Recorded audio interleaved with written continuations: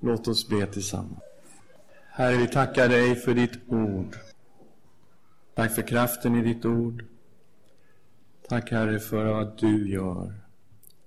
Vi ber, tala till oss idag. I Jesu namn. Amen. Säg den glädje som varar beständigt. Det har vi ju hört många gånger. Och man säger det kanske oftast när någonting går på tok. Man var glad och så händer någon riktigt dålig grej. Och så, säg den glädje som varar beständigt. Och då tänkte jag, men det står ju om någon beständig glädje i den här boken. Så vi kanske ska titta på det då.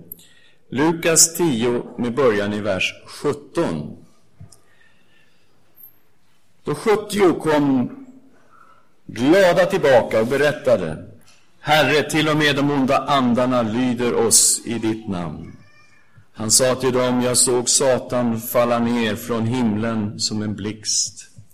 Och jag har gett er makt att trampa på ormar och skorpioner och stå emot fiendens hela välde. Ingenting ska någonsin skada er. Men gläd er inte så mycket över att andarna lyder er, som över att era namn är skrivna i himlen. I samma stund jublade Jesus i den heliga ande och sa: jag prisar dig, Fader, du himmelens och jordens Herre, för att du har dolt detta för de visa och kloka och uppenbarat det för de olärda och små. Ja, Fader, detta var din goda vilja. Allt har min Fader överlämnat åt mig, och ingen vet vem Sonen är utom Fadern. Och ingen vet vem Fadern är utom Sonen, och den som Sonen vill uppenbara honom för. När de var ensamma vände sig Jesus till lärjungarna och sade: saliga är de ögon som ser det ni ser.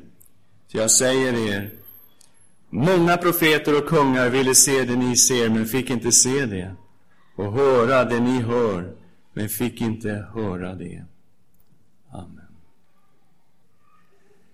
Texten börjar med: lärjungarna var jätteglada. Jesus hade skickat ut dem 70 stycken. Han hade först gett dem makt att be för sjuka. Han hade gett dem makt att kasta ut onda andar ur människor. Och de kom tillbaka med en rapport om hur fantastiskt det ändå var. Och de hade jättemånga berättelser. Det liksom bara bubblade över. Och de var mycket, mycket glada. Men till och med en sån här glädje kan man inte leva på. Det vet alla gammelkristna som sitter här, har varit med om stunder av fantastiska upplevelser med Gud och underbara segrar när vi har sett Herren verka. Människor som har blivit helade, under som har skett på olika sätt. Men så kommer det en månad efteråt, eller så kommer det någonting annat, och man blir dunkad ner i skoskaften och undrar: var är glädjen? Det går inte att leva på de här glädjegrejerna. De är fina, man kan vara jätteglada, jättetacksam, och man kan vara upprymd av glädje. Och så var det för lärjungarna. Men Jesus pekar åt ett annat håll. Han börjar tala om någonting som har evigt värde, en evig glädje som ingen människa eller makt på jorden kan vidröra. Han berättar att han såg hur Satan kastades ut ur himmelen. Han har inget fotfäste där, han har ingen makt där. Den som är i himlen är inte på något sätt påverkad av den ondska som den onde själv sprider omkring sig. Han är utkastad. Och Jesus, som hade sett det här, han har ju kommit ner till jorden. Han har fötts som en människa. Han gav lärjungarna makten över den onde. De skulle kunna trampa på ormar och skorpioner och stå emot den ondes hela välde. Och de hade ett skydd i Jesus mot den onde som han inte kunde komma åt. Och han talar om en glädje som ingen kunde vidröra. Han säger: gläder inte så mycket över att andarna lyder er, som över att era namn är skrivna i himlen. Han börjar tala om den glädje som varar beständigt, som består genom allting.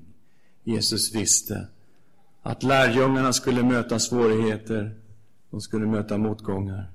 Han visste att de skulle kastas i fängelse. Han visste att de skulle bli misshandlade. Han visste att de flesta av dem som stod framför honom skulle till och med få ge sina liv och dödas. Ändå säger han, det finns en glädje som ingen kan ta ifrån er. Att ha sitt namn skrivet i himlen.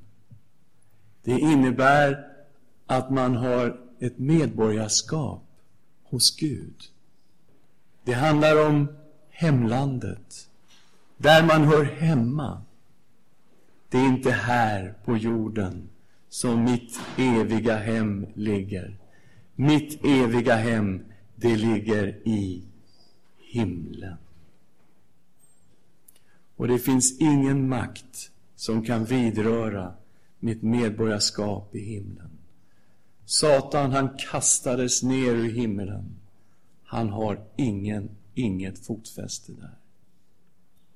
Och när Jesus säger det här är det ni ska glädja er över, då talar han om någonting som ingen kan röra. Något som består oavsett hur ditt liv kommer att gestalta sig här på jorden, så kommer denna glädje att bestå. Och i samma ögonblick, samma stund står det, så jublar Jesus i den heliga ande. Och man står framför en text som inte är så vanlig i Nya testamentet, med en jublande Jesus. Och ordet är starkt alltså. Det handlar om en glädje som verkligen syns, något som bubblar över. Jesus jublar i den helige andes fullhet och kraft. Vad är det som händer? Ja, han prisar Fadern för några saker. Han prisar Fadern för att sanningen var dold. Lite svårt att få ihop en bilden av den jublande Jesus. Och att han prisar Fadern för att sanningen var dold. I samma stund jublade Jesus i den heliga ande och sade, jag prisar dig, Fader, himmelens och jordens Herre, för att du har dolt detta för det visa och kloka. Vilka var det som han var så glad över att de inte såg sanningen? Det är såna här böner som vi aldrig hör i kyrkan, by the way. Never, aldrig har jag hört någon prisa Gud för detta. Aldrig. Men Jesus gjorde det. Det var fariseerna. Det var prästerskapet. Det var de laglärda. Den religiösa eliten som kunde Gamla testamentet framlänges och baklänges hade inget behov av Jesus. För dem var sanningen dold. Jag tänkte på den här versen när Tobias stod här och undervisade i morse. Hur det kan vara. Man kan vara så lärd och ändå inte se. Ja, de såg ju Jesu under, miraklerna, men de såg ju ingenting. Såg inte vem han var. De hörde ju hans predikningar, men de hörde ju ingenting. Det var dolt för dem. Men så prisar han också Fadern för att det här sanningen var uppenbarad för de små. För de olärda. De hade fattat sanningen. Vad är det för sanning de hade fattat? Sanningen om Gud. De lärda och kloka hade inte fattat det, men det hade de små fattat. Det var de som kom till Jesus. med ett mycket öppet hjärta och sa till honom: Jesus, jag behöver dig. Jag vet att jag är en syndare. Jag behöver dig, Jesus. Jag vill att du undervisar mig om Guds rike. Jag vill att du lär mig att be. Jesus, tala till mig. De fick sanningen uppenbarad för sig. Vad är det för sanningar det handlar om? Allt har min fader överlämnat åt mig. Då tänker du, allt. Tänk Gud. Och tänk allt vad Gud är. Tänk allt vad Gud har. Och så tänker du, allt har min fader överlämnat åt mig. Som Jesus sa, åt mig är given all makt i himlen och på jorden. Sonen är viktig, jag lovar dig. Därför att man lär känna Gud genom sonen. Så är det. Ingen vet vem sonen är utom fadern, och ingen vet vem fadern är utom sonen. Och den som sonen vill uppenbara honom för. Ingen vet vem sonen är utom fadern. Det är bara fadern som vet vem sonen är. Ingen vet vem fadern är utom sonen. Det är bara sonen som känner fadern. Men, lyssna nu. Allt är givet i sonens hand. Och du lär känna Gud genom sonen. Den som sonen uppenbarar honom för. Så. Om du till äventyrs vill lära känna Gud, vart ska du gå? Du ska gå till Jesus. Därför att det är sonen som uppenbarar fadern. Och så säger Jesus till lärjungarna fantastiska ord. Jag säger det, många profeter och kungar ville se det ni ser, men fick inte se det. Och höra det ni hör, men fick inte höra det. Profeterna talade Guds ord. De bar fram profetier om Messias som en dag ska komma. Och de undrade och de längtade. Tänk om jag fått leva då när Messias kommer och jag fått se honom med egna ögon. Och det här var kungar som fick höra om det här.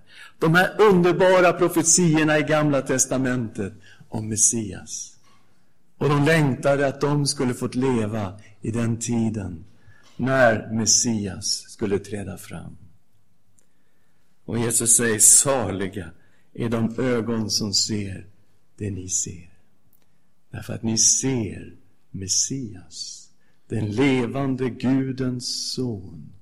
Och ni hör Messias tala Guds ord rakt in i era liv. Vill du lära känna Gud?